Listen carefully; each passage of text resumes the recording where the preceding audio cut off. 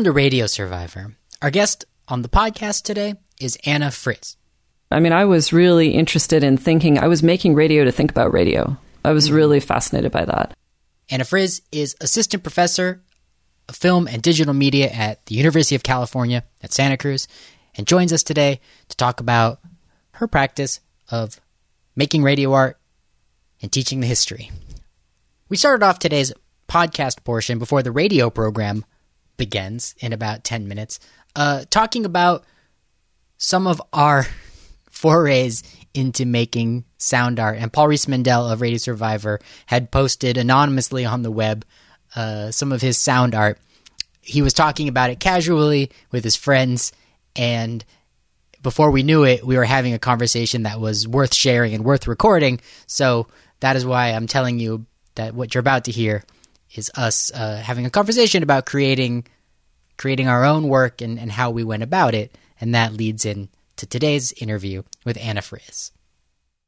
Paul, too. Paul's been making art. We were talking about how Judy Dunaway was like, I'm just making anonymous art. Oh, right? yeah, Jennifer probably didn't see my my latest creation. Yeah. No. Freaked me out. I was worried about me. It's it's a song that's entirely random. So the beats are literally random. That's beautiful. It's How all did you a generate? key. Paul's going to tell us, Anna, Paul's telling us about his sound art that's anonymous to begin. I actually used an MP3 player and Right. just loaded up equivalent length samples. And so it's samples of the drums from the first two bars of When the Levee Breaks, because those are like iconic. But if you chop them up and take them out of context, it's really weird. Yeah. And also the MP3 player doesn't do everything exactly right. Like you'd think it would play everything, it would be all in time, but it actually loses and gains time. Yeah. And I'm like, well, I guess that's just an artifact. What MP3 player are you using for this? For Sansa this Clip work? Jam.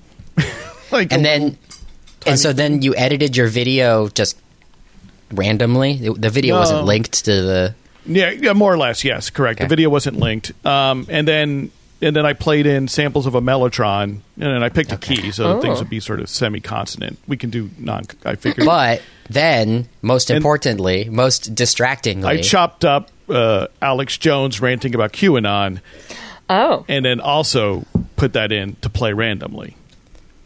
Alex Jones hates QAnon. Yeah, so if there's ever been something that you could be amused by, it's that Alex Jones hates QAnon. It's short because there's everyone's got a limit on what they can take from that, and I'm not trying to make Metal Machine music. Mine is none. I watched it and I was upset. I watched it and I was upset. Wait. The thing I know about When the Levee Breaks is that when I was living in Montreal, I did a workshop this like almost 20 years ago at the Hotel Tatango, which is sort of a famous studio there run by some of the Godspeed people. And one of the things we did was like we replicated the recording of the drum kit on When the Levee Breaks in order to talk about boundary miking. And fun. Wow. And we totally did it. Wow. We completely reproduced the sound of When the Levee Breaks. With that like natural slapback going on. Mm-hmm. Yeah, it was about how things are mic'd, and also it's like because it's only 3 mics, and then of course they were in a stairwell, so we used the stairwell of the building, and we had there was like a group of 10 of us, and so one person was like a drummer, so they just stuck the kit down in the stairwell, and it's like one mic on the kick, one overhead, and then one boundary mic like way up the stairwell. Boundary mic. What is a boundary mic? What is a boundary mic? Well, here, let me move over to my microphone so I can make sure that I'm in the right spot. Boundary miking is the practice of miking the edges of where you might perceive sound. So normally if you're recording something, you have the practice of sticking the microphone close to someone's face if they're speaking, or close to an object that's making a sound, or pointing in the direction of the thing that is making the sound that you want to capture. Right. But if you're boundary miking, it means you point your microphone like right next to the wall or right next to a reflective surface so that you catch the immediate resonance of a reflection of the sound off of a surface of some kind. And then you usually mix that with the microphone that's more traditional. And then That's right. you have a decision. Yes. in terms of like how you manage that mix. And so what it can give you is this sense of roominess or distance. It can also give you this kind of broadness to the sound. It can also focus the sound in strange ways. Like if you were in a space that was full of glass, for instance, like you could make things seem more sharp. Like you could just change the disposition of the sound by boundary miking and where you put it in the mix. Yeah. Oh my gosh. And there's so many implications in my mind right now because of how many recordings are just being made in bedrooms. Like, you know, how I just watched a wonderful sound musical performance. You know, like everything that I've seen that I've liked this year has been more often than not a performance by a musician in their bedroom. And it's like, so there's no there's not a lot of you can't. I haven't seen any boundary miking in people's bedrooms because we're missing spaces. Is the point? The weird point that I'm trying to make and then be quiet. Like there are so many spaces to record sound in other than this one intimate thing that we've all accepted as the main way for sound to sound right. Well, this is also the aspect, I think, of recording at home or being in the home is that there's an expectation of that intimacy and that kind of lack of echoic space or active space. But recording at home also includes all of these extras, like the washing machine and the water running in the pipes and your neighbor and like the leaf blowing and whatever. You know, like there's a lot of other interstitial sound that's kind of interesting and or annoying depending on what you're working on. But the expectation that the sounds you make will have no relationship to other spaces is always false. And this is what I really love about radio is that you always assume that whatever sound you're making for radio is going to have a relationship to unknown, unstable spaces. And we can't possibly know what those are, but we can imagine all of the possible variations that they could be. And so making a choice about how that listening will take place is the hallmark of how you compose for radio instead of composing for, like a CD player, for instance, or just like a release on the internet.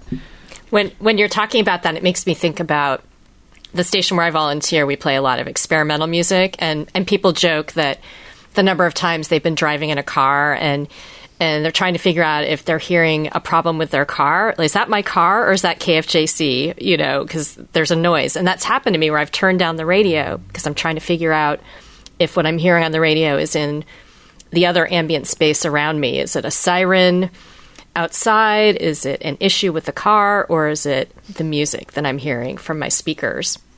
Yeah, it's great because it throws you back into a relationship with the space you're in. It's like, oh, what's here and what's coming from afar and what's coming from closer. Like, I think a lot of times we're not listening in a very, in a very focused way because you're just trying to get through your life. You're having your thoughts, you're making your dinner, you're driving your car to some place where you have something that's going to happen and maybe that's what's on your mind. And that moment when you're like, I can't really tell where the sound is coming from that thrusts you back in your environment, even briefly, is very interesting. Why is that different from if you were listening to a CD in your car or an MP3 or something? What is difference between that radio transmission or something, your own music that you've chosen to listen to? Well, because you chose it. So you know the beginning, the middle, and the end. And you're making a decision about being committed to testing out that amount of time. Perhaps you've listened to it more than once. But when it comes on over the radio, you're trusting the curation and the choices of somebody else, and you actually have no idea what's coming next. Right. Even though, I have like a My Bloody Valentine record that still occasionally convinces me my stereo is broken. because the speed modulations are not with the tempo and things like this, or it makes and so while that's not quite the environment, it's also like, is my electricity weird? Did my turntable break? What is going on? My favorite albums of the 90s had labels on them that were like, your stereo is not broken. We did this on purpose. I have one album by the Boredoms, a Japanese noise rock band that is they used skipping CD samples in their composition, and so you have a CD with the sound of a skipping CD being but played you on it. habituated to it, right? Like I finally know Maybe, my right? turntable Maybe. isn't broken. Yeah. But those are always the things as a radio DJ, even when you're playing experimental material like that, when things like that happen, your heart stops a little bit, or if there's a very long pause in a piece, you might think that there's something wrong with the equipment. So it's interesting that you can have that experience as both a listener and as the person controlling the equipment. I mean, I think also some composers and artists really work with that, like, you know, recording something that is so minimal, so kind of borderline. I'm thinking about Steve Roden here, that it's like you have to really zoom in order to try to hear it. You have to really turn up the volume. You have to listen to it multiple times to understand what composes all of the layers. And that kind of listening is never going to be the dominant force in the room. It's always going to be a kind of undertone in the room. That's how it's meant to be understood.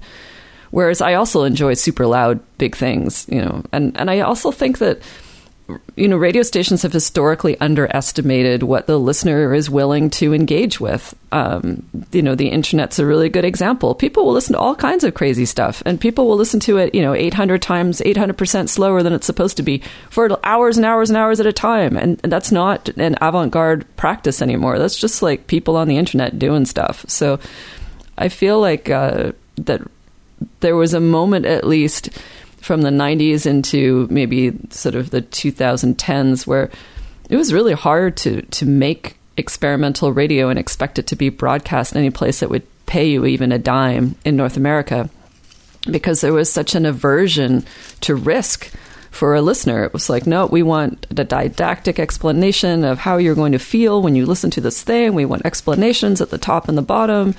There can't possibly be any unknown space in this radio.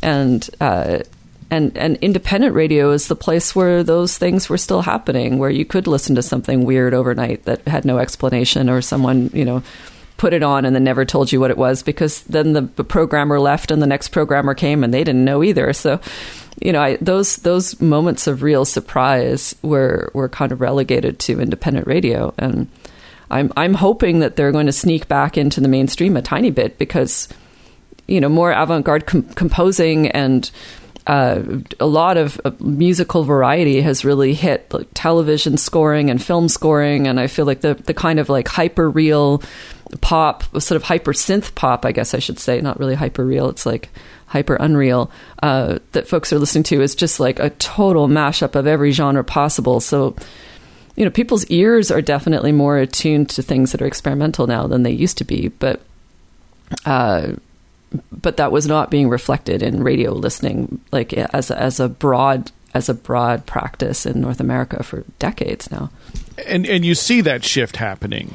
Do you perceive now? I mean, you sort of put a time to marker like 2010, and you've just cited a few reasons why you think it sounds like you're perceiving the popular ear is adjusting to novel sounds or things that were once considered avant-garde, which seems to some extent to be a process that is always ongoing.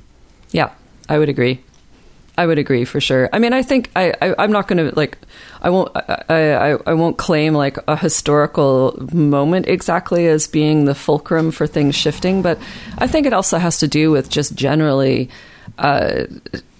you know, a sophistication entering into, let's say, video game sound design and just a different, I guess, funding model being applied to television and filmmaking, so that there is more possibility for something that's kind of would be considered challenging or unusual to become more popular. So, you know, here I'm thinking of something like the soundtrack to the Chernobyl television series. Oh, yeah, good point. You know, which is this incredible piece of industrial music. You know, it's fantastic. Terrifying. It's kind of hard. It's hard to imagine that kind of a work getting such mainstream approval even just 15 years ago in a way. But on the other hand, it's exactly the right concept for that film. You know, that it's a soundtrack that's entirely composed from industrial field recordings from a defunct a nuclear reactor site, and it's all that material has been treated very musically using software that also enables that to happen.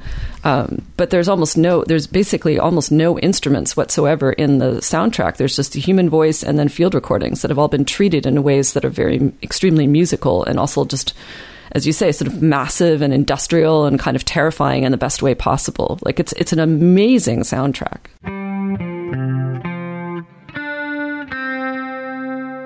Welcome to Radio Survivor. We're here for the love of radio and sound. My name is Jennifer Waits. Hello, everybody. I'm Eric Klein. And I'm Paul Rees-Mandel. And on the show today, we are going to focus on transmission art and radio art, looking at both its history and some contemporary examples. Our guest, Anna Friz, is a sound and radio artist and scholar and is assistant professor of film and digital media at University of California, Santa Cruz. Thanks for joining us on Radio Survivor. Thanks for having me. It's great to be here.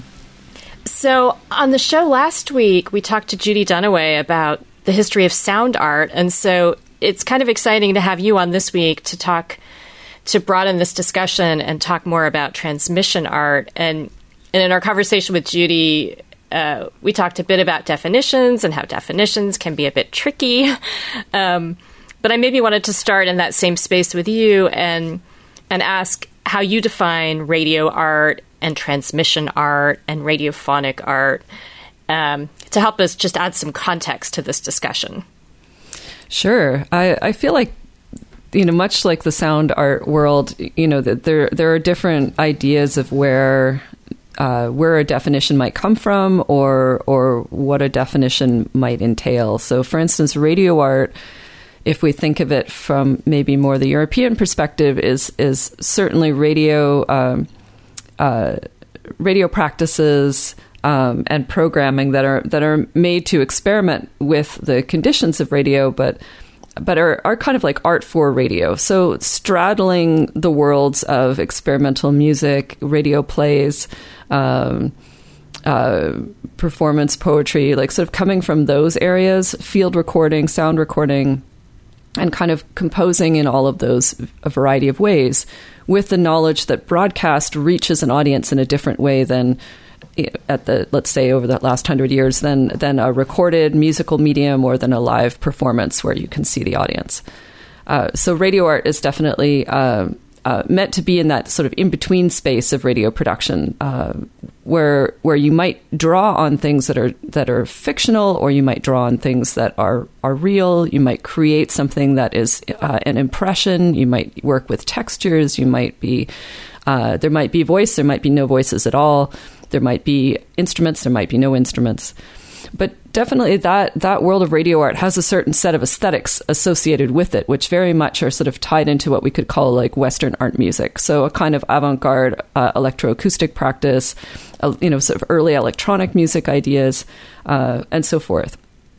If I think of radio art from the North American perspective, and keep in mind, this is just my opinion here, like, I'm not sort of subscribing exactly to one thing or another, but my background is coming from community radio in Canada in the early 90s. And so for me, when I understood that radio art was even a possibility or a category, my relationship to it came from groups like Negativland. It was like cut up tape and using radio that was specifically referring somehow to the platform of radio that was expressly about the relationship between the studio and the listener and all of these unstable, interesting ambiguities that exist there.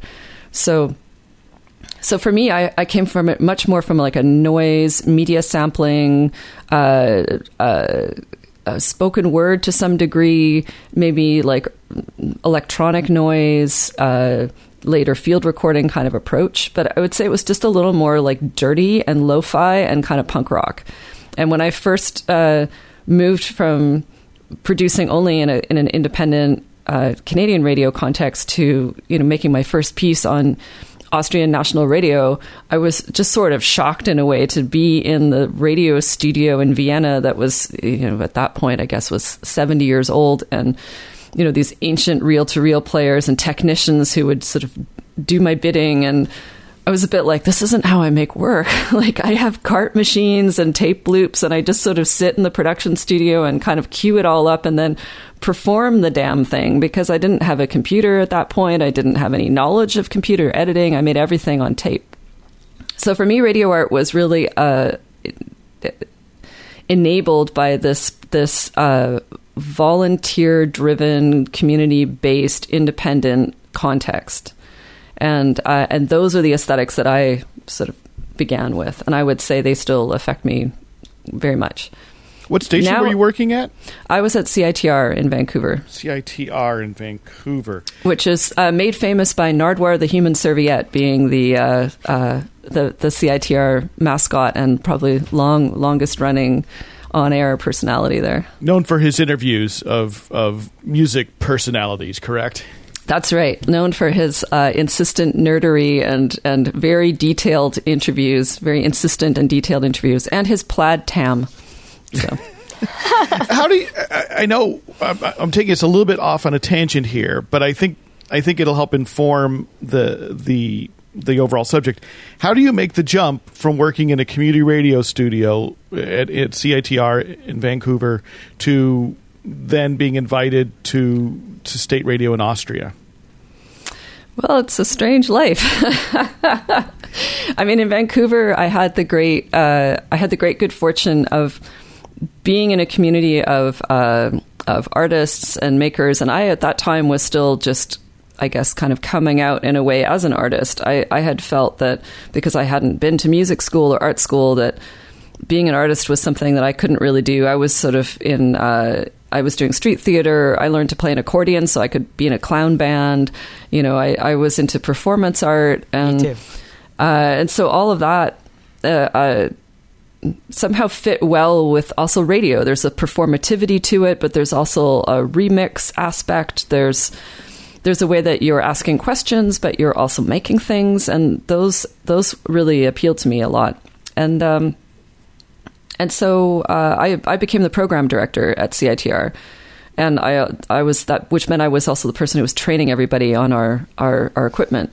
And so at a certain point, I just started realizing, like, oh, I can make really a lot of interesting sounds here. I don't need to just play the sounds of other people. I could be making the sounds. And so, you know, we went from making like ridiculous long tape loops to trying to figure out how to harness the power of these little cart machines. And for people who are not aware of this arcane piece of radio equipment, it's like a cartridge in the same way that an 8-track cartridge functions. It's a sort of endlessly looping piece of tape that's in a little plastic cartridge. And so once you've played whatever's on that loop, it auto cues back to the beginning. Right, so it's very convenient. It's a piece of professional radio gear from the 80s and 90s that, you know, plays like a commercial or a PSA commercial or a is promo. what it's intended to do. That's and it loops so that you never have to rewind it, and that's why it would exist in that form. But then it has so much potential for art. Artists have unlocked a lot of ideas just because of how this one piece of professional radio gear was designed.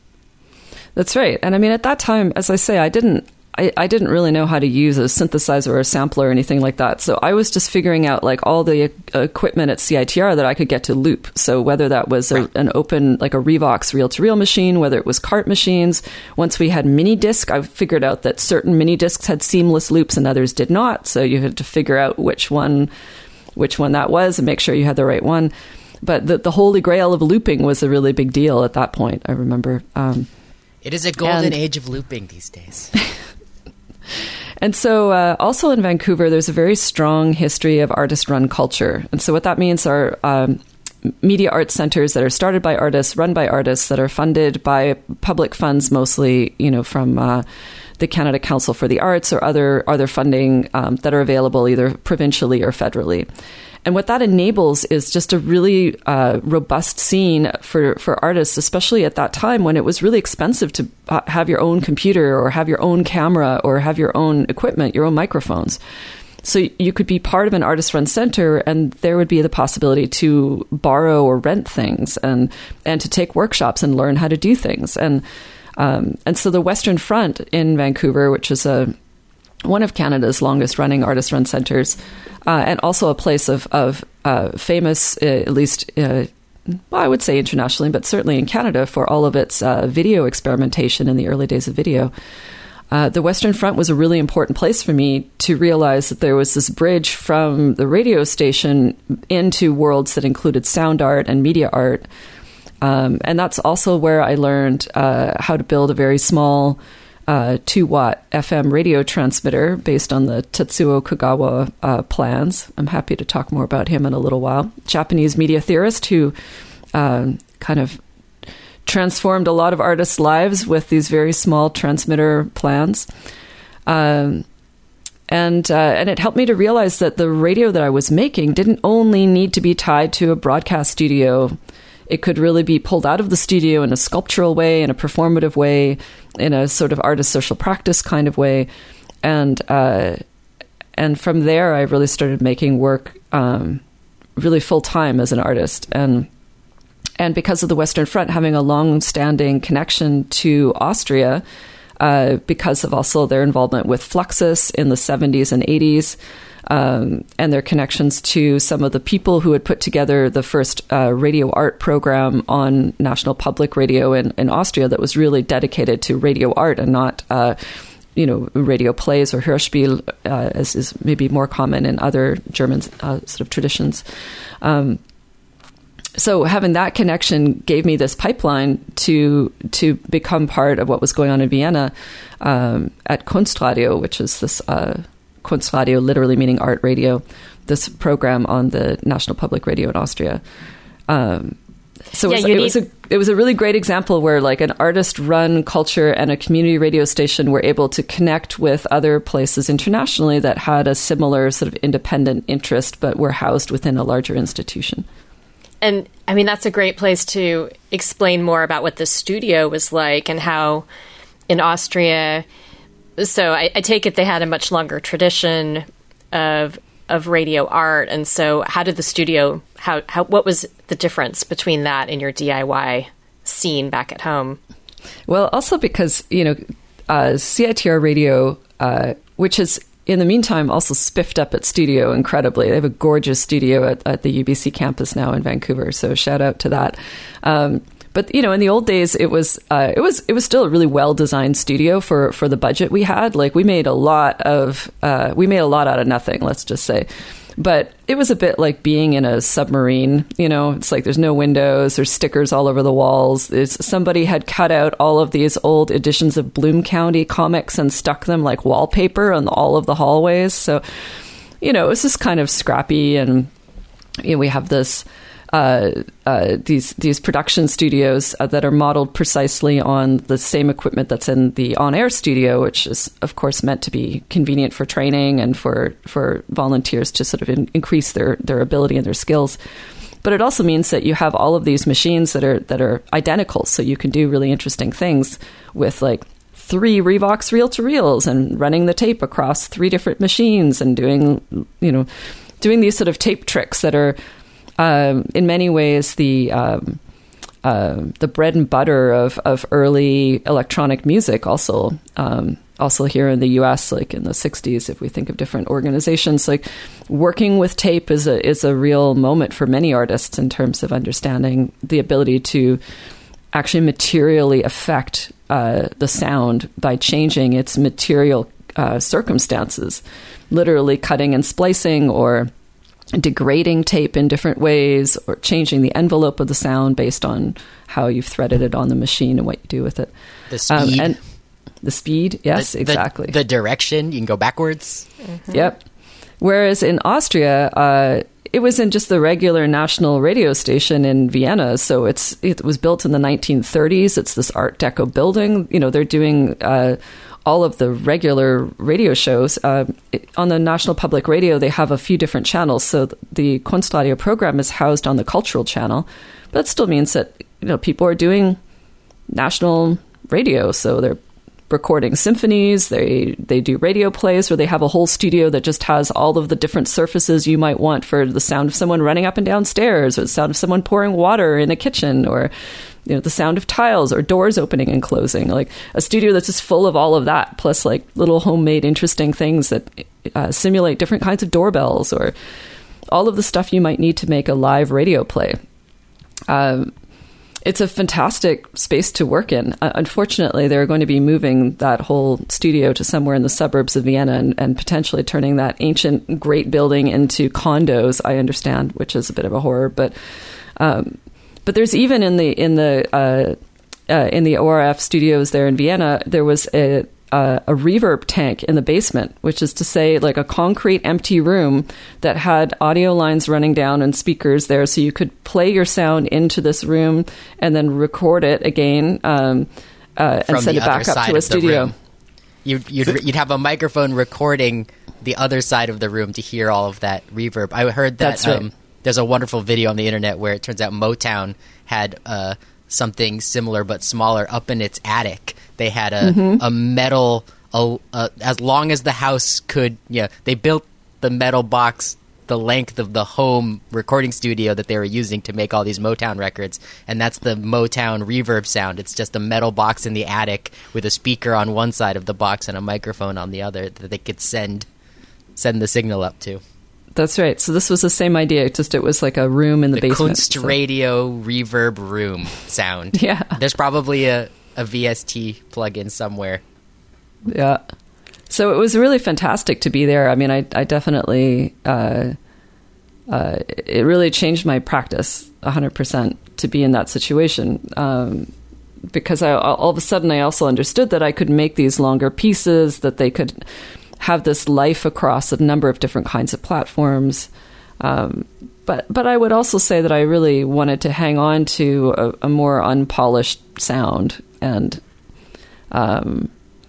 the kind of work that I make is, I would say it's not terribly inaccessible, but it is not the usual thing. What then got you interested in going from practice to understanding more of the history and the circumstance of transmission art and radio art? Well, and I guess before I answer that question, I should also say that then transmission art, as opposed to radio art, is when artists are working across the electromagnetic spectrum, like thinking of waves, like electromagnetic waves, as artistic material. And that could include AM or FM. That might include frequencies like UHF and VHF. It might include VLF and ELF frequencies. It could include microwave, could include visible light, might include, radio astronomy and so on. So there's a huge broad range there, and those artists are not generally making things for broadcast, although that's kind of a subsection, you might say. But transmission art tends to be more installation based and sort of definitely more on the conceptual art side, meets this kind of material entanglement with waves. So I guess for me, I'd studied some strange things as an undergraduate in university in a very uneven way. I kind of started and stopped university and sort of dropped out for periods of time and then reappeared again. So I had studied comparative religion. I studied feminist studies and media studies in particular, and international literature. So I feel like I already had this interest in media as a broad category, and not as a visual category. I wasn't particularly interested in thinking about that. And then it was actually my experience in the studio, and then the reading that I started doing around radio history that made me think there's actually kind of a hole here. Like, there's not very much writing about experimental radio. There's actually a lot of space here to have new thoughts. Like, this is, radio in a way, especially by the late 90s, radio was relieved of the pressure of being cutting edge. There's nothing cutting edge about it at that moment. It was determinately trailing edge. So you could say, well, what's possible now that you don't have to be cool? Like, what could radio be doing if it wasn't just like, telling you the news and the information of the day, the weather, the traffic report? And in the meantime, radio had also just started automating enough that, like, there weren't as many late night DJs. It was more common for stations, even independent stations, to start putting on pre-recorded material or just repeating shows from the day or putting on the BBC World Service or whatever overnight. And I really was insulted by this. So it's like, the nighttime listening is the most interesting. Mm-hmm. And the radio day, the 24-hour radio day, should reflect the actual circumstances of the place in which it broadcasts, which is that it's dark and it's nighttime at 2 a.m. I don't want to hear the morning show from Britain then. Like, I would like to hear something else that reflects on that mood and that sort of disposition of the space. So kind of everything I made when I started my master's, which was in media studies, was for overnight radio. I was really focused on making things for overnight radio. And that's where I sort of hatched this idea of the little people inside the radio. Like, what do they do when you turn off the radio? It had a lot to do with this idea of, like, what else could be going on overnight when you aren't listening. So. Yeah, tell us about those overnight pieces and the little people in the radio. So I had done some overnight radio in Vancouver at CITR. Part of being the program director is that when your programmers flunk out, someone has to go in and put things on the air, and the program director is like the final line of holding up the license. So I would get a call at 11 p.m. and somebody would say, "There's the next programmer isn't coming in, and I have to leave." And I was like, "All right, I'm on my way." So I got used to doing these like long form overnight shows sometimes, and kind of staging takeovers as part of projects where, this station has actually been taken over by other people. Now it's a different station. It has different call letters. It is, and being interested in that kind of, I don't know, a kind of radio theater that's for radio. Like, we're in a radio station that's been taken over by radio pirates. It's a really easy thing to do when you're in a radio station already. So it reminds me of Negative Land that you referred to, because Don Joyce's radio show on KPFA. I just discovered in the archives that they had a thing that they would do, I think in the late 80s, where they would pretend that KPFA overnight had turned into a new pop radio superstation.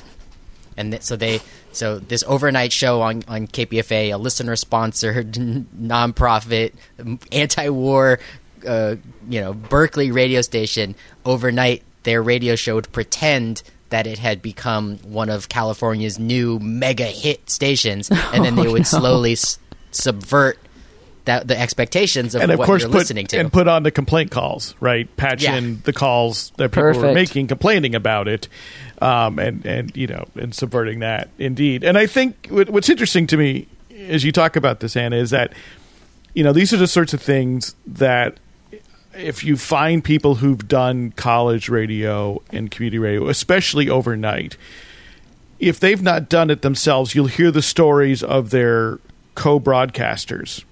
I have a friend who has been doing overnight radio in Central Illinois, WEFT in Champaign, Illinois, for 40 years. And did we not interview him on Radio Survivor? I interviewed him on Radio digits? Survivor.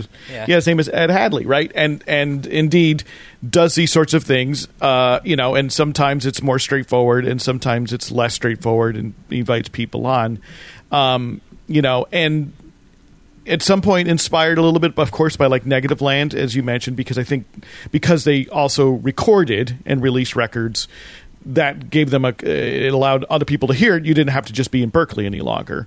But also to some extent inspired by his own impulses, his own artistic impulses, not necessarily steeped in the fact that, or aware, in 1982 in the prairies of Central Illinois, that maybe there's somebody else in Vancouver, or in Toronto or in Madison doing something similar like that. And that it actually maybe connects to a tradition, even, that of folks who are doing radio art in the past, and possibly more self-consciously. I don't know if that's the right word. Yeah, I do think self-conscious radio is what that's about. I mean, I was really interested in thinking, I was making radio to think about radio. I was really fascinated by that.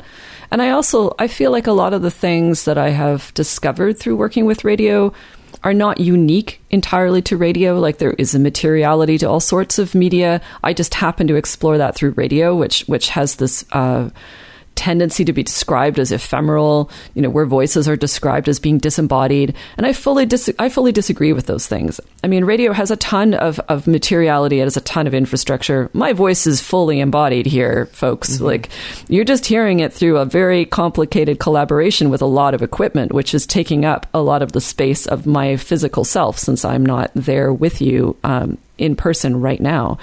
But also, my voice comes from spending 50 years in this body, in this culture at this time. There's a reason why it sounds this way. That's really physical. That is not ghostly. That is not ephemeral. That is not disembodied at all. My experience of living in this world and in presenting in the way that I do at this time as a strategy for expressing myself and for managing what it's like to be in this culture produces this voice now. So...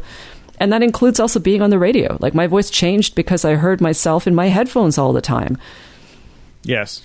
And although you mentioned ephemerality, and one of the things that I enjoyed about when I was doing late night radio, which is difficult these days in the digital world where everything is sort of temporarily stored, if not permanently stored, was the fact that I could do something that one night at 1 a.m., and if I didn't record it, I had a pretty good chance it was lost. Confident that you could get away in the dark. Well, right. There's a sort of like you could push the boundaries and possibly get away with something, or do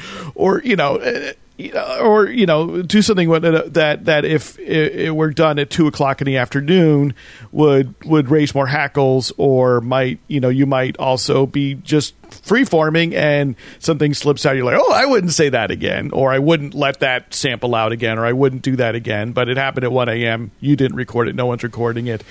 It's likely now just lost, and that there's both, sort of the CYA part of that, but also a bit of the magic like there is in live performance, which it effectively is, just live performance in a different manner, that now we're not burdened by it having to be captured either. No, that's a good point. And I mean, I guess what I was referring to was thinking about the fact that in order to broadcast a voice, like, there's all of this sort of material chain of cause and effect that needs to take place that leaves traces in ways. But those are also kind of about electrons moving around, and in the old days, I guess you could say, like magnetic orientation of filings on a tape and such. Like, but you're absolutely right that the thing I do love about broadcast radio, and especially about live radio, is that there isn't a recording. Actually, most of what I did in the 1990s is there's no recording of it. There's my memory of it. There's other people's memory of it, but we don't have recordings of most of it. Yeah, and there's a power in that the youth have rediscovered, where now, in the second decade of the 21st century, one of the selling points of some of these media apps is that the work is forgotten. It's temporary. It's only around for 24 hours, and then the stream goes down.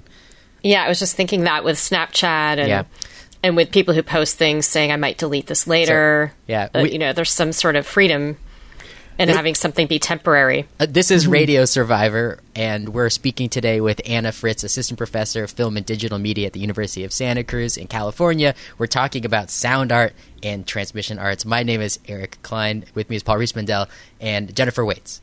And actually, sorry, Jennifer. I mean, I wanted to kind of follow up on that a little bit, and then maybe you can take that. Then the ephemerality is a challenge then, too. If you're going to try to construct histories and documents of radio art, from the beginning, because you have to rely more on accounts, such as they are, rather than the broadcasts themselves.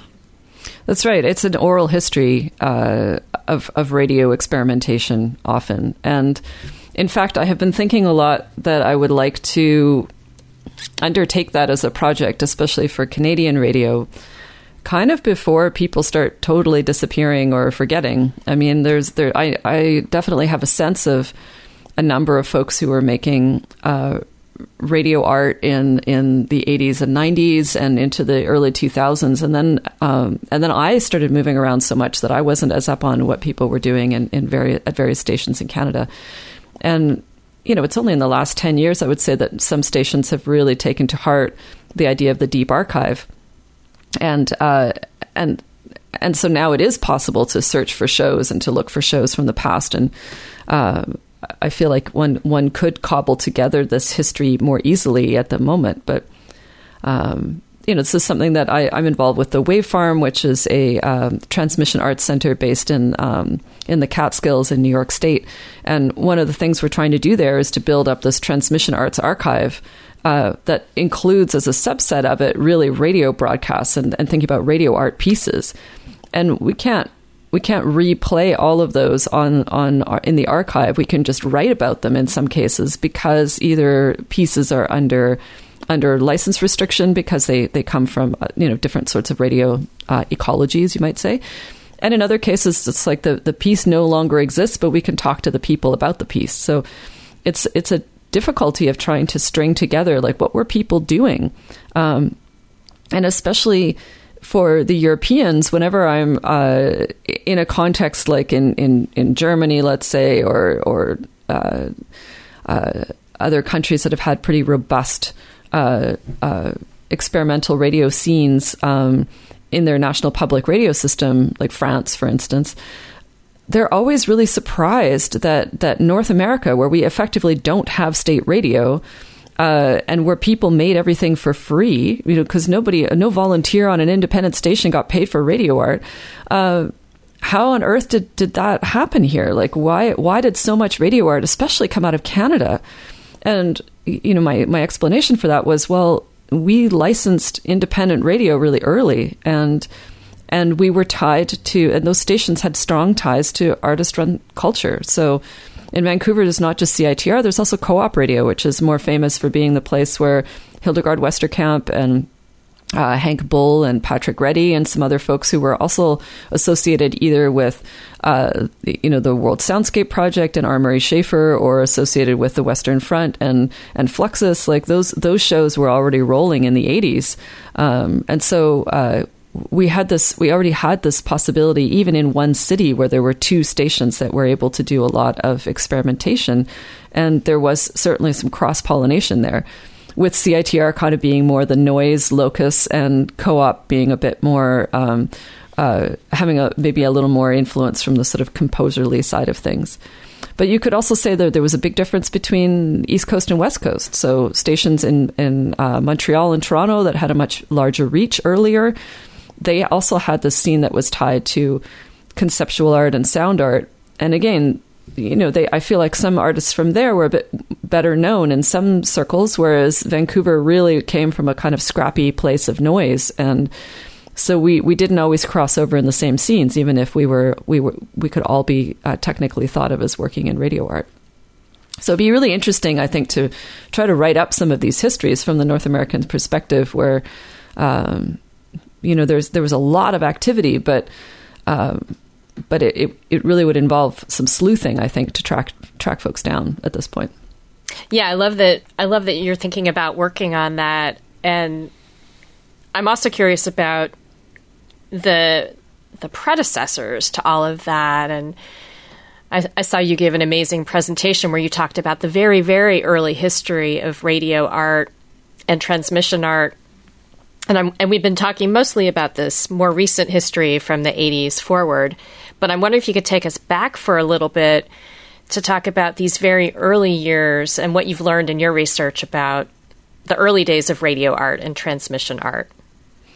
Well, it's interesting because I feel like in the very early days, if we think of the late 1920s, so when the first sort of radio stations are licensed, or there's something that resembles a radio program that's officially being broadcast, then you have interesting examples like in Mexico City, the Estudiantistas, who were a group of poets and literary artists, definitely tied to a kind of early avant-garde. They got their hands on the radio and were thinking of it as a place to put forward these new forms of poetic expression. So not necessarily so much with music, more about what we would now think of as sound poetry, or a kind of very free-form poetry. Tell us their name again. The Estudiantistas. And then at the same time, we have an avant-garde in Europe, in various countries who don't have access to the radio, but are really excited about what the radio might do and what it might offer. And that viewpoint is very influenced by kind of which national culture these artists are embedded in terms of what they're resisting or what they are amplifying. So, for instance, the Italian futurists famously wrote manifestos about radio and what it might be. Marinetti writes La Radio together with Pino Masnada, which is a manifesto often quoted for saying that, the radio will be this a bit like it will offer this opportunity to, in a way, like transcend our bodies and move into a more cosmic relationship with vibrations, with other cosmic forces. But I would also say that manifesto begins with a fairly damning list of things that, we have overcome, we have overcome women. We have overcome, like, war is mankind's only hygiene, etc. Like, there's a lot of very distasteful and frankly racist ideas that are also hiding in that manifesto. And that's not usually the section that's quoted when people talk about La Radio. They usually stick to the more, exclamatory, sort of like ecstatic aspect of it. But it is worth remembering that those ideas at that time were sort of deeply about an avant-garde excitement about the emergent forms of modernism that included automobility, also included forms of warfare. It also included ideas of power and masculinity. So, radio is seen as being sort of is circulating in there. And whereas the Russian futurists, and specifically I'm thinking of Vladimir Khlebnikov, who was a poet who never came anywhere near a radio station, died very early, actually, was still in his 20s, but wrote this really lovely piece called The Radio of the Future. And the Radio of the Future, he imagines that people will be able to read books wirelessly that are projected somehow on clouds. Now when we're sort of in our current age of the internet, it's like, well, he had a lot of ideas that were not super far away from the sorts of, in a metaphorical sense, from the structures that are part of our everyday now. But Khlebnikov also had this idea that the radio should do something good for the collective, and it should be about learning for the collective. And as a result, one would need to also protect the radio because it's incredibly powerful and you can't just let it loose for anyone to control. That's sort of an ongoing theme in many of these early writings, is both this desire to get access to the radio, which was denied in Europe. In the early days of radio, in North America, it was for-profit radio that is our origin, and in Europe it is state radio, and in Europe it's because people, politicians and so on, powers that be, really were concerned that malignant actors would want to use the radio for propaganda. It would brainwash the population. And that was frankly also a worry in the United States. This is the foundation of communication studies, is the concern that new forms of broadcast media will broadcast propaganda that will control the population in a populistic sense. And they will not have the common sense or the critical faculties to be able to kind of read that media. So it seems like a kind of familiar refrain at this moment. But of course, they also find out that people aren't as duped as you think. It has a lot more to do with what your neighbors have to say and what's being repeated around you in your surroundings, and not only what you're getting from the media.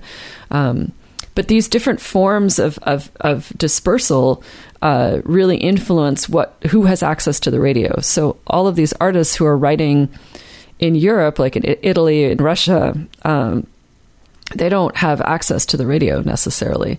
It's not until after World War II, really, in places like Britain, in England, in France, where you see the beginnings of these experimental studios, these like small laboratories of folks working who also have the opportunity to experiment with equipment and kind of invent radiophonic instruments, you might say, like early electronic instruments. So the BBC Radiophonic Workshop, the the GRM studio in Paris that's run by Pierre Schaeffer, who's a musique concrète composer. Like, these are spaces that become really important for the European scene, and they tie very closely to a kind of emerging avant-garde conception of making work in those countries. And here, it's not that there was an absence of that. It's just that we just don't have a record of it because it wasn't being institutionally supported. So it's all about what people were doing on the fly.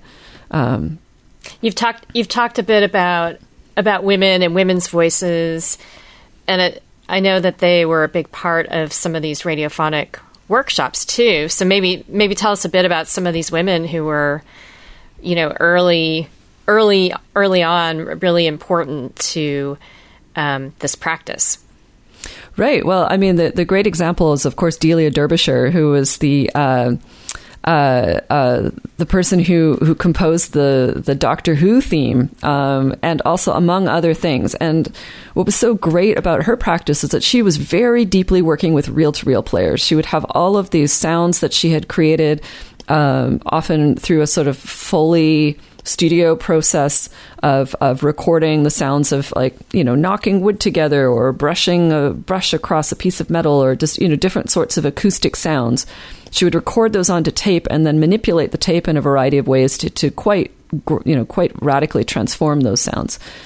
And then, she worked a lot with loops. She would have 8 or 9 of these tape machines lined up, and then would just synchronize her performance of these different sounds, multi-tracking them onto tape eventually. But in the early days, just trying to synchronize performing from the recorders according to a score in order to produce super interesting sounds. And I mean, I've seen, there's a great documentary about her where they also speak to a number of experimental music artists and kind of alternative music artists of the 70s and 80s who grew up listening to Delia Derbyshire's recordings and her sort of incidental sound on BBC, and it completely led them into the music that they themselves would produce later. I have a question about her workplace conditions.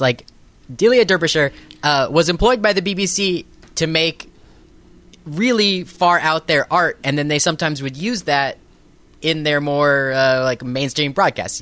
Doctor Who. Did it start on the radio? No. Yeah. Doctor Who on the radio is a radio play. People listen to radio plays. They don't have to be avant-garde listeners to understand it, and yet her work goes into that and sort of creates mainstream art out of this avant-garde. Was that the plan? Was that why she was hired by the BBC?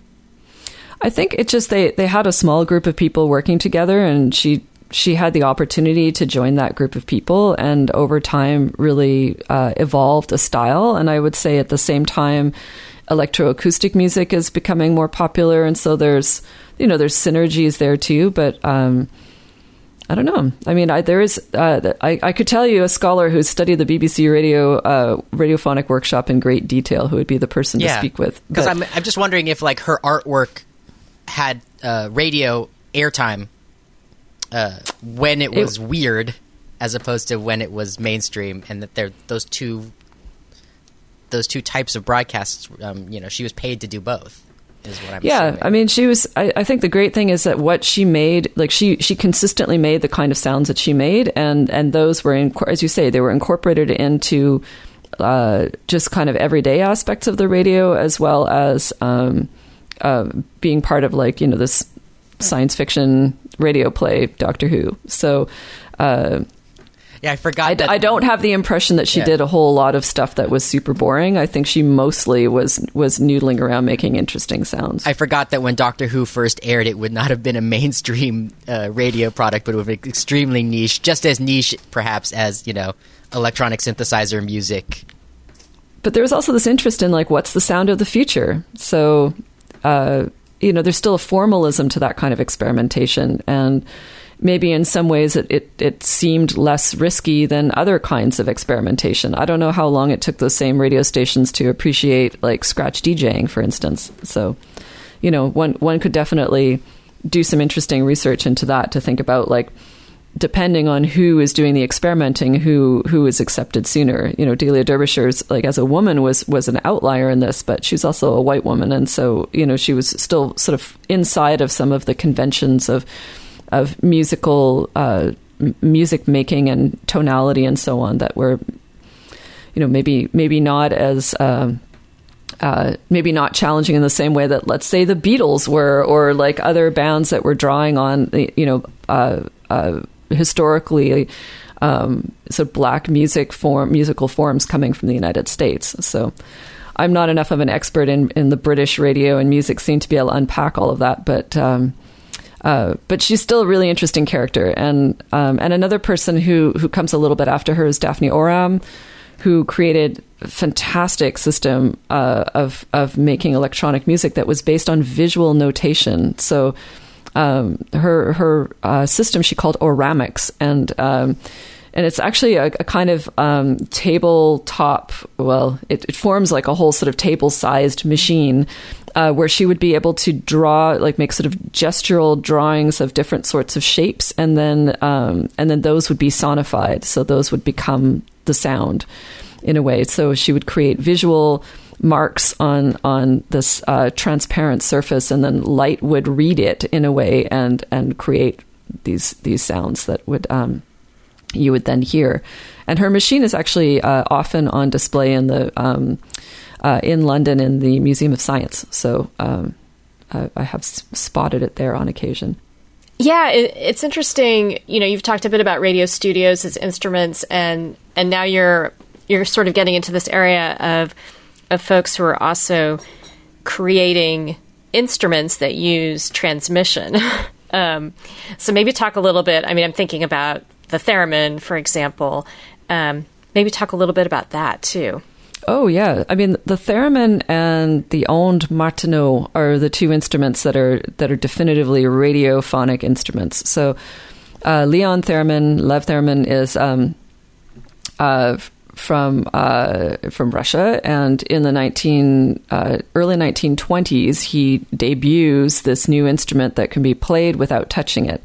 That I should also say he has a background as a cello player, which is, of course, a fretless instrument. So he's already someone who was used to finding a tone along a very smooth string, and he was someone who had been a radio operator during World War I.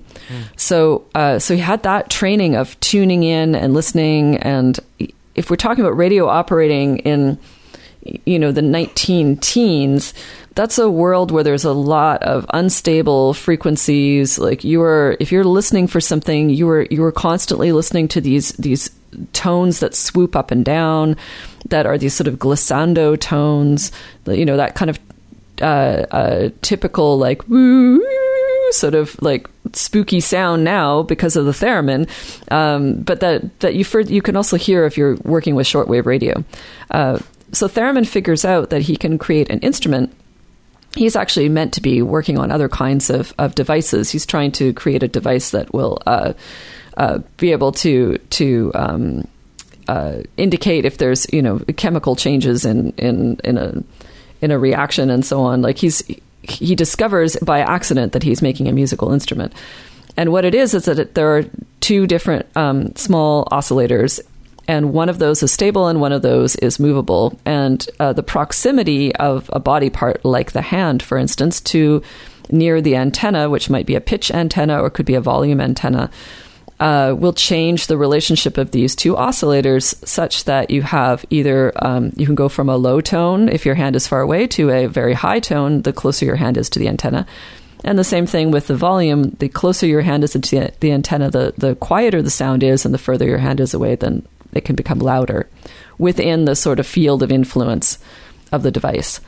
So Theremin starts, he imagines that this instrument will replace the voice or the violin in the orchestra, and that it will allow people to play this sort of very early electronic instrument. So he brings it to the United States to try to sell it, and and he finds himself a muse in the form of Clara Rockmore, who is this young violin player who's excellent at violin playing, but also turns out to be a super prodigy of the theremin. And so she's the one that you often see associated with these early theremin concerts. And the theremin was manufactured, I believe it's by RCA, as a device in a cabinet.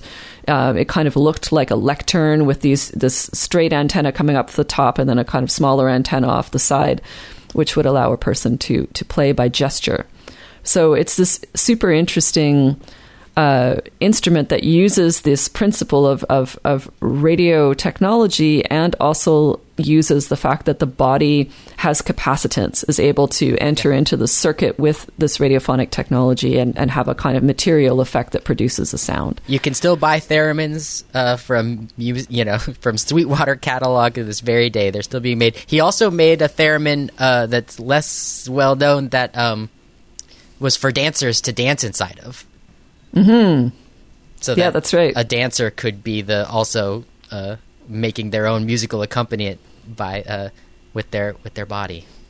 The tricky thing with the theremin, of course, is that even though it's gestural, you would sort of imagine you'd have all this freedom. You don't have to make all of these small movements on the strings of a violin or a cello. But in order to keep your sounds in tune, you have to incredibly restrict your physical gestures such that you make these micro moves with just parts of your fingers in order to know how to control hit certain tones. You have to control your breath in order to manipulate the micro movements of your hands. So it can be kind of hard to play the theremin if you want to produce tones, like very musical kind of tones. And it does look a bit strict, because people don't move their bodies very much while they're playing it. The Ondes Martenot is actually built on the same principles, invented by a French former radio operator who then also in the 1920s found himself creating an instrument based on very similar principles to the theremin. But Martenot was interested in having a little more control over the musicality of and the reliability of tones. So he created a kind of keyboard as a measure, so that you could sort of find your place along in your relationship to the instrument, and be more certain that you were hitting a C when you wanted to hit a C. And there's also a kind of wire involved in that case, so it's not completely wireless. So and there's a set of expression knobs, so you can change the envelope of the sound. And finally, he also created a series of speakers that have different properties. So there's a speaker that sort of looks like a lute with strings attached to the front, or one that has a plate to make more sort of plate reverb. And basically all of these give you this instrument that acoustically, it's like an electronic instrument that also has these acoustic aspects to it that allow you to make like really quite fabulous sounds. Anna Fritz, pardon me. Anna Fritz, you are assistant professor of film and digital media at the University of California in Santa Cruz. You're on Radio Survivor today talking about transmission arts and art on the radio and sound art. We have about 9 minutes left for the radio show before we begin our podcast. I wonder if you could talk about how radio art has one of the most unique things I think about making art at a radio station as opposed to making art anywhere else is how it is in relation to the listener, because of what a radio station is to its listeners. You know, it's just so different. I wonder if that's informed the history of this art form over the 1 century that radio has been around. I would say yes. I mean, in terms of radio art, when you're in a broadcast scenario where you can't, as a person making it, you don't necessarily see the listeners. You don't see all the situations in which listening is taking place. Nonetheless, you have to figure out how to communicate, how to offer something.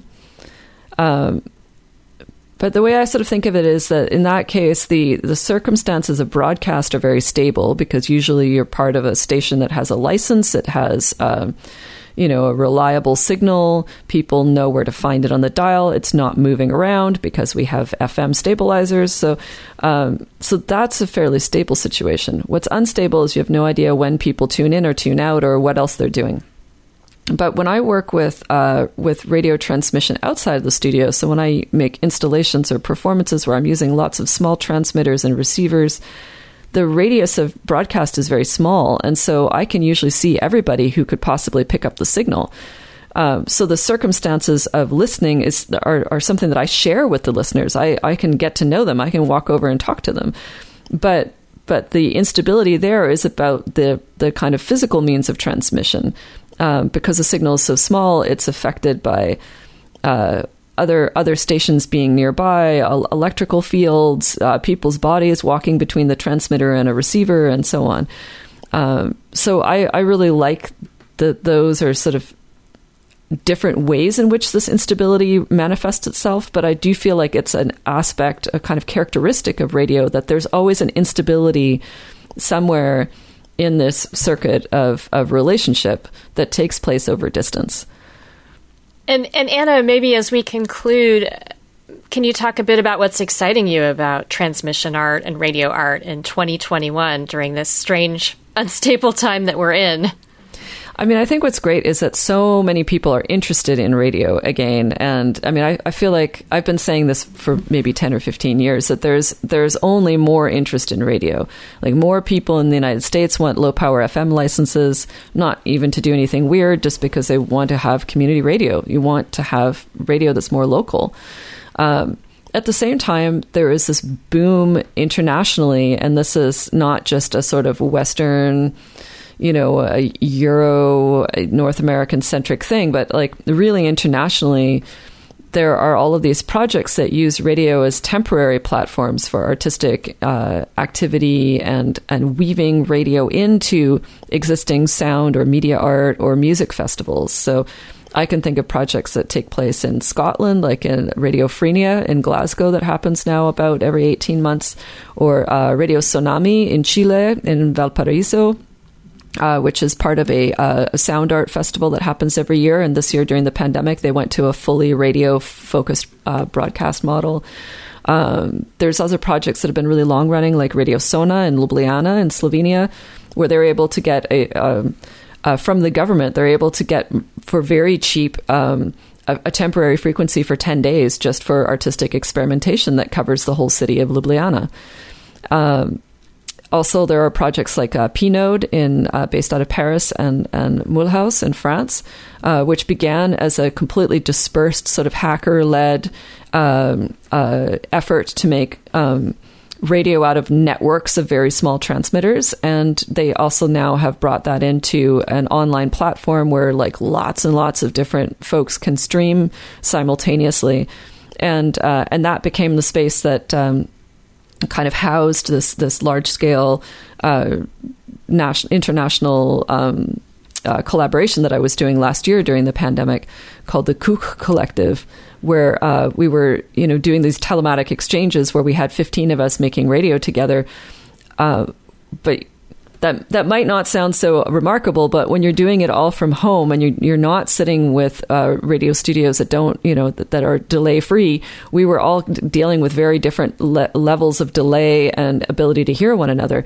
And still we were able to perform live together, fully improvised together, just based on kind of creating this listening ecology and just participating in it as a way to make the show. So I feel very optimistic about the future for radio. And, in the last 5 years, a group of us have been also talking about, we should hang on to FM for culture. So the reason I say that is, in North America, FM is in no danger of going anywhere. But in Europe, there's no AM radio already. AM is already more or less off the air. And the idea is to move towards digital and satellite models for radio distribution.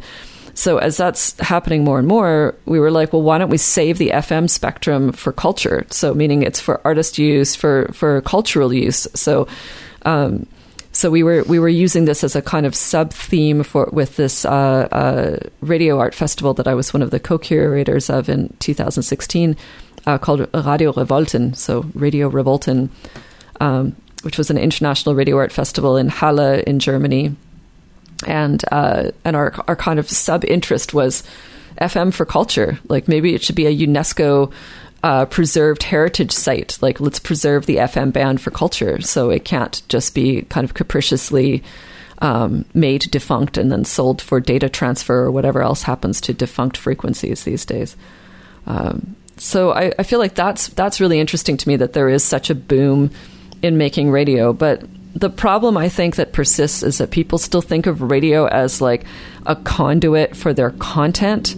And for me, radio is not just about content. Like, radio is about making a relationship to something, even if it's temporary.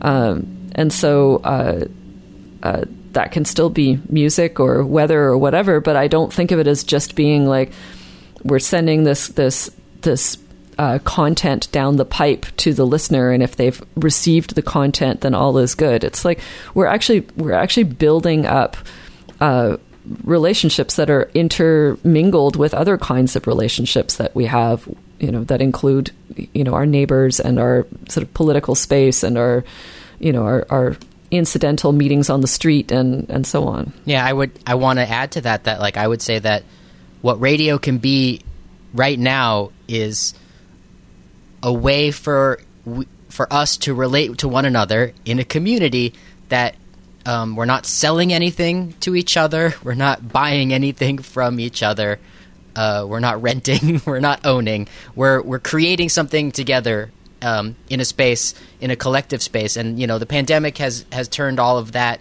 into an individual room and an individual microphone, but hopefully in the years that follow our pandemic, we get to come back together and share spaces with one another, share radio stations, create community that is centered around whatever we do with these radio stations, whether we talk into microphones to tell stories or whether we create sound art. That's what radio is for, as far as I'm concerned. And I also think that we kind of get into this mode of expecting that a medium is supposed to radically transform our consciousness and our society, the way that the early avant-garde thought it would. And instead it's like, why don't you think about what this medium could amplify or enhance, or how it could tweak something that's already potentially present. So, I feel like in the 90s, we were really scrabbling for access. It was really hard to get access. And in the United States, there was a huge pirate radio boom because it was very difficult to have a low power station legally. And so lots of people made low power stations illegally in response to the disappearance of community and local radio. But what backfired is a little bit from that era, I would say, is that we were really focused on, we need more senders. Everyone should be a sender. Everybody should be, you are the media, make the media, you should be the media. Well, now we kind of have that, in terms of social media. Every damn person is airing their thought. But I think what we kind of forgot with that is the other sort of not opposite, but like necessary counterpoint, which is actually everyone is a listener. Like, we need to begin from the perspective of everyone is a listener. And one of the things I've written about a lot is the idea of like, what is radio that listens and that is sharing its listening? So it's like saying, what did we choose to pay attention to, and what are we sharing in terms of what we think is important around a quality of attention? So I'm trying to hold on to that a lot lately. Is like, what is it to be not just in a kind of transmission ecology that includes a lot of different stations and a lot of different kinds of two-way radio use and internet use and so on, but also how do I cultivate this quality of the listener as the pinnacle, as the foremost element? I think that's a beautiful place to conclude. Anna Friz, thank you so much for joining us on Radio Survivor today. Thank you. It was great to be here. Can I pick up one breadcrumb you left? I think you probably have a couple minutes, right? Oh yeah, sure. I can go a little bit longer. Yeah, you mentioned Tetsuo Kogawa. Mm-hmm. Oh yes. Yeah. Okay, that's wonderful. So, well, why don't you tell us more about Tetsuo Kogawa and why his work ended up being influential? So Tetsuo Kogawa is a media theorist who, in the 80s in Japan, started building very small transmitters as a response to this lack of access to radio that many people experience in most countries, because it's considered something that the average person is not meant to do. You're not meant to start your own radio station. And so Tetsuo was interested in the potential in places like Tokyo and Kyoto, where you had people living in very high density in apartment buildings, where a very small transmitter might not cover a lot of physical space, but within that physical space, however small, there's still quite a lot of people. And also he was interested in what kind of relations might evolve if we were making radio together, in a space of kind of cultural space that's quite reserved. So he called his station Radio Home Run, and started a kind of mini FM boom in the 80s, where there were quite a lot of people, initially through his students and his his colleagues, of building these very small transmitters, just sort of 1 or 2 watts of FM, which maybe can cover, I don't know, in an ideal situation with an attuned antenna, maybe you could do part of a kilometer. Says the Canadian who doesn't know what that is in miles. But it's not a very big area. Maybe you can do a city block in ideal circumstances. If there's a lot of concrete, maybe you can just do a few floors in your apartment building. But if that's 20 apartments, that's already kind of interesting. And so the other aspect is that he invited people to make radio together. So it wasn't just people listening each in their bubble to the radio. They were also invited to come over to the apartment where the station was, and to hold radio parties. And so the idea of the radio party is that by making radio together, you are able to have a different kind of conversation than you would if you were just sitting around with a beer in your hand. Because there's a way of listening, there's a way of conversing maybe. People also get inspired to maybe speak in ways they might not otherwise. They say things that are unusual. They take up topics that might not be the topic you would just casually discuss at a party otherwise. And so Tetsuo also was in contact with folks like some of the former members of Radio Alice from Italy, which also included various theorists like Felix Guattari, Ivan Illich, and others. So he definitely had a certain amount of I would say kind of philosophical capital, as well as just a kind of cultural capital from that.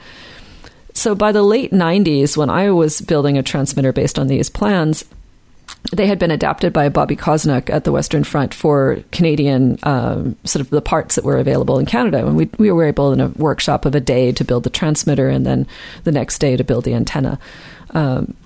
And since then, I would say after the sort of early 2000s, Tetsuo kind of had like another heyday where he was touring constantly, giving these transmitter workshops just all over the world and at different artist-run spaces.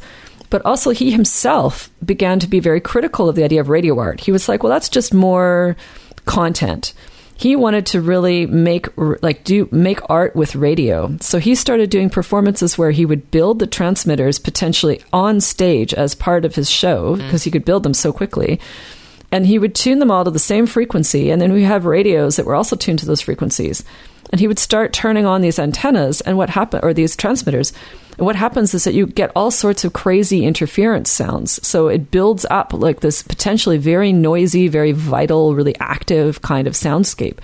And then he could also shape that soundscape by moving them around and also using his hands.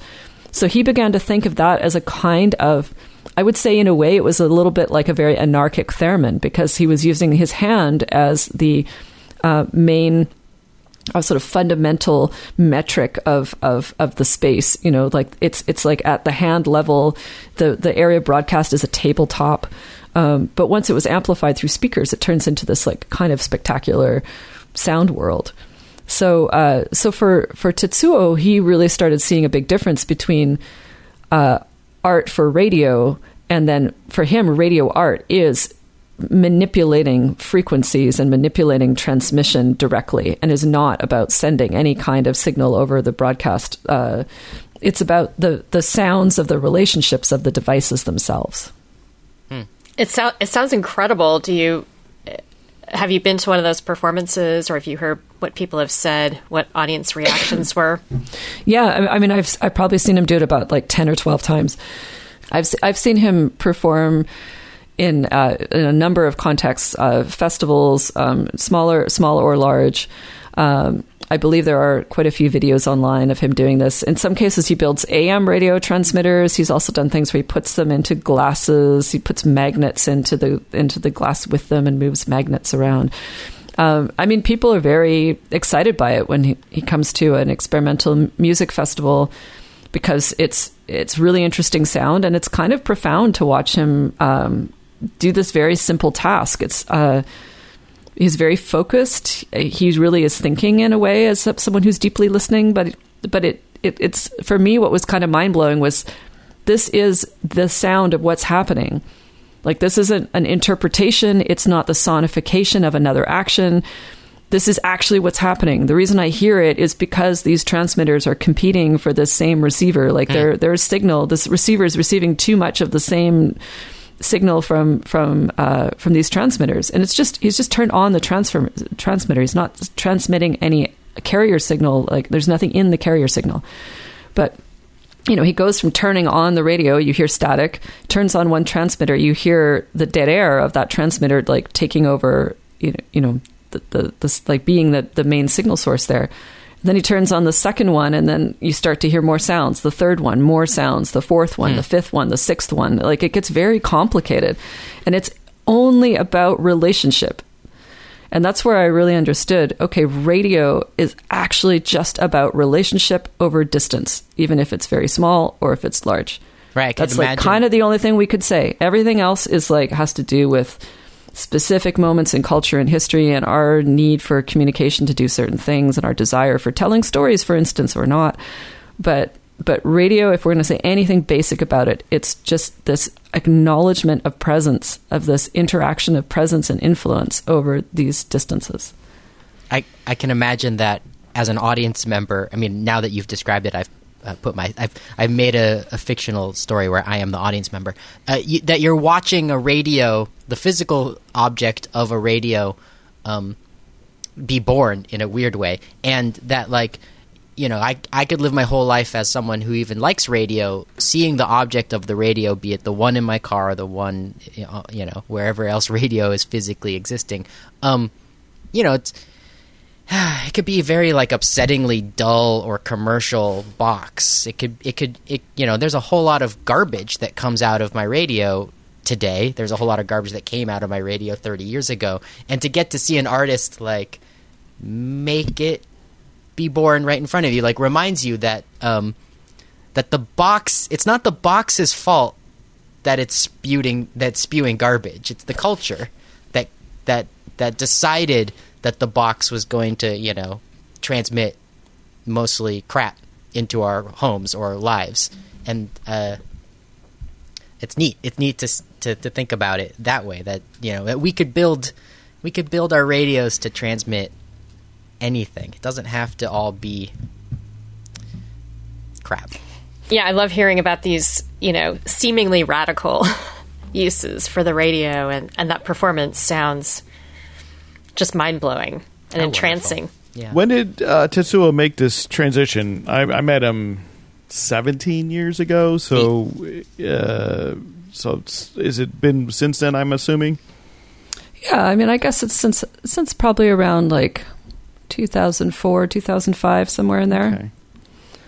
I mean, I think also what's interesting about this is that it reminds us, as you're saying, Eric, that the history of a medium isn't static. It's not as if we discovered it and it was lying around and this was its one use. I mean, the phonograph is a great example of that, because, when Edison creates something that looks like an early phonograph, he thinks he's making a dictaphone. He has no idea that scratch DJing is coming. Right, and when you say dictaphone, he has no idea that hip hop is on the way, 80 years later. No clue. So he thinks it's just something that someone's going to record their letters so that their secretary can transcribe it, right, with all of what that entails. So the same way that radio has been framed in very specific ways, but I mean, even now when we say the radio, most people think of broadcast radio that is usually a one-to-many form. People aren't thinking about like two-way radio or security systems or walkie-talkies or radio telescopes or the Wi-Fi from my router to wirelessly to my laptop. You know, there's a ton of radio going on. There's more radio than there ever was, but it's taking a lot of different forms. And those are a little bit more invisible to folks, maybe, because there's a kind of cultural idea that the radio is all about, you know, the sound of someone speaking into a microphone, which suddenly brings this intimate voice into this device that's in your home. And that set of relations of like, oh, it sounds like it's right here because that voice is so close.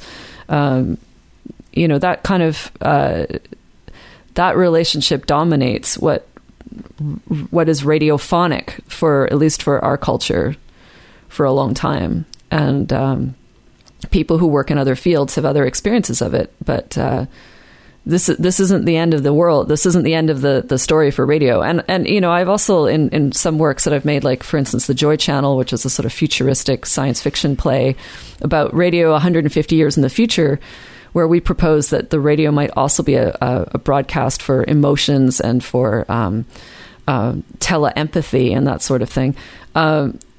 Part of the reason we propose radio in the future, like in a very, you know, rearranged geographical and political kind of circumstance for North America, is that no matter what happens, radio is really cheap and easy to make, and you can make it out of garbage. Like, you can salvage things in order to make a radio. Like, it's easy. Tetsuo can make one in under 15 minutes. Like, he can make a bunch of those little transmitters in no time as part of a show. It's not a 10-hour show. It's a 45-minute show, and he makes 5 transmitters to get started. So, you know, you can build a little transmitter really easily. You can build a receiver with no electronics. So for that reason, I think radio has this kind of incredible durational potential. My thanks to our guest on Radio Survivor today, Anna Friz. So wonderful to have you on. Look forward to having you on again in the near future. We can always talk about transmission arts and radio arts. I can't wait to do it again. I want to let you know that the show notes for today's episode, where you can find links to all sorts of things, is at radiosurvivor.com. Today's episode is number 293. Radio Survivor is a listener and reader-supported enterprise. To find out more about how you can support the project as we move forward into the second half of our first decade, you can go to radiosurvivor.com/support. Radio Survivor is a podcast that you can hear wherever you get your time-shifted streaming radio that we've been calling podcasts now for, 100 years? 15 years? Don't ask me. It's one of those two choices. You can get your free time-shifted radio programming, also known as podcasts, on a number of apps supported by different corporations. The Apple podcast streaming app is on a lot of people's phones. The Google podcast app is on another chunk of the Earth's phones. You can also stream podcasts using Stitcher or Spotify, or I like Overcast. Any of these podcast platforms will stream our show for you for free each week that we create it. We cover here on Radio Survivor the news of community radio, college radio, low power FM, as well as the history of radio and transmission, as well as the different special things you can do with the medium when we talk about transmission arts and the history of the work that has gone into transmission arts. We are always available to communicate with you, our listeners. You can email us. The email address is podcast@radiosurvivor.com. We'd love to hear from you. We respond to everyone's message in good faith, and we look forward to your feedback as well as your show suggestion ideas, or any questions you might have. We have, in fact, produced entire episodes of the radio program and podcast based on questions that have been emailed in from the listener community. So go ahead and send us an email, podcast@radiosurvivor.com. Well, On behalf of Jennifer Waits, who produced today's episode, and Paul Reese-Mendel, my name is Eric Klein. Thank you so much for listening, and we'll see you next week.